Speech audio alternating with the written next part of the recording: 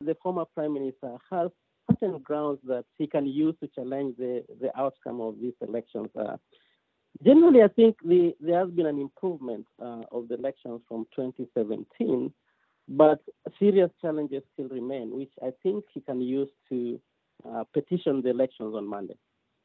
What do you think his chances are, if I may ask you, from what you have seen so far?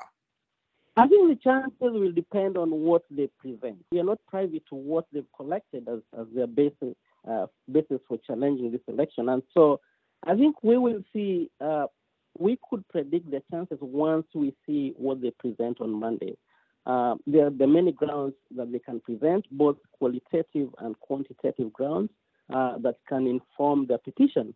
Quantitatively, in terms of numbers, whether the numbers add up, are there grounds where you see situations where more people voted for the president than voting for the other candidates, and the rejected votes do not tally? And so those kind of quantitative issues they can present to the court. But qualitatively, they can also talk about issues to do with credibility, transparency, and especially the disagreement within the commission, where the four commissioners alleged that they were denied the transparent process towards the end of the verification and tallying of the results. Local and international poll observers who monitored the entire process came out and said the elections were transparent and credible. Local poll observers said the tally that the IEBC Commissioner Wafula Chebukati announced reflected the same thing they had. Does that make the legal challenge of the outcome a little bit difficult? I think that politically it does. I think politically it does that the international observers and the local observers have declared the election free and fair. But I think it also generally depends on what do they present to the court. What kind of challenges do they present to the court that this is our base of challenging these elections? But again, for international observers, I do have a lot of reservation on how they always assess African elections. They tend to believe that if elections are peaceful and there's an outcome, then that is fair enough for an African country. And I think many people have written about this. And so I think politically that could be a challenge that these groups have declared the election free and fair, but they still have grounds to, I think, present to the Supreme Court and challenge this election.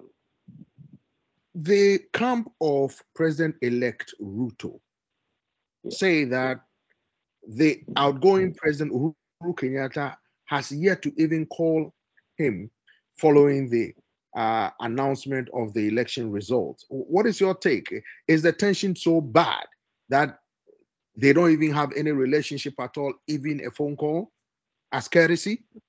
President Uhuru Kenyatta and his Deputy President William Ruto had a serious fallout for the last 3 years. And President Uhuru Kenyatta actually endorsed the presidency, the candidature of Raila Odinga.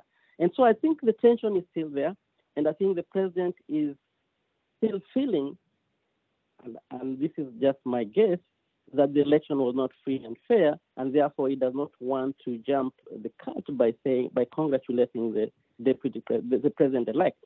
And so I think most of them are still waiting for the court process to play out and then see where it ends before they can congratulate the president-elect if that remains.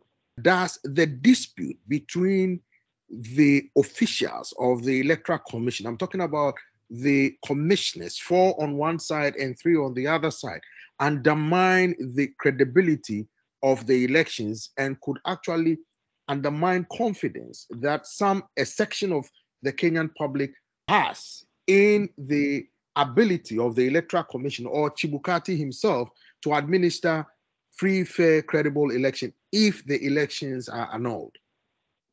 Absolutely.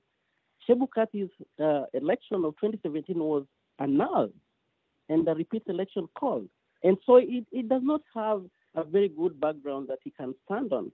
And then this division within the commission impacts on the credibility of the election, but also the transparency. If these 4 commissioners are claiming that it was not transparent towards the end, the verification process and the tallying process, that impacts the credibility of the elections in the eyes of Kenyans. That four of the commissioners are saying, no, this process was not transparent towards the end, and Chebukati says it was with the other two commissioners. And I think this is also going to play out in court.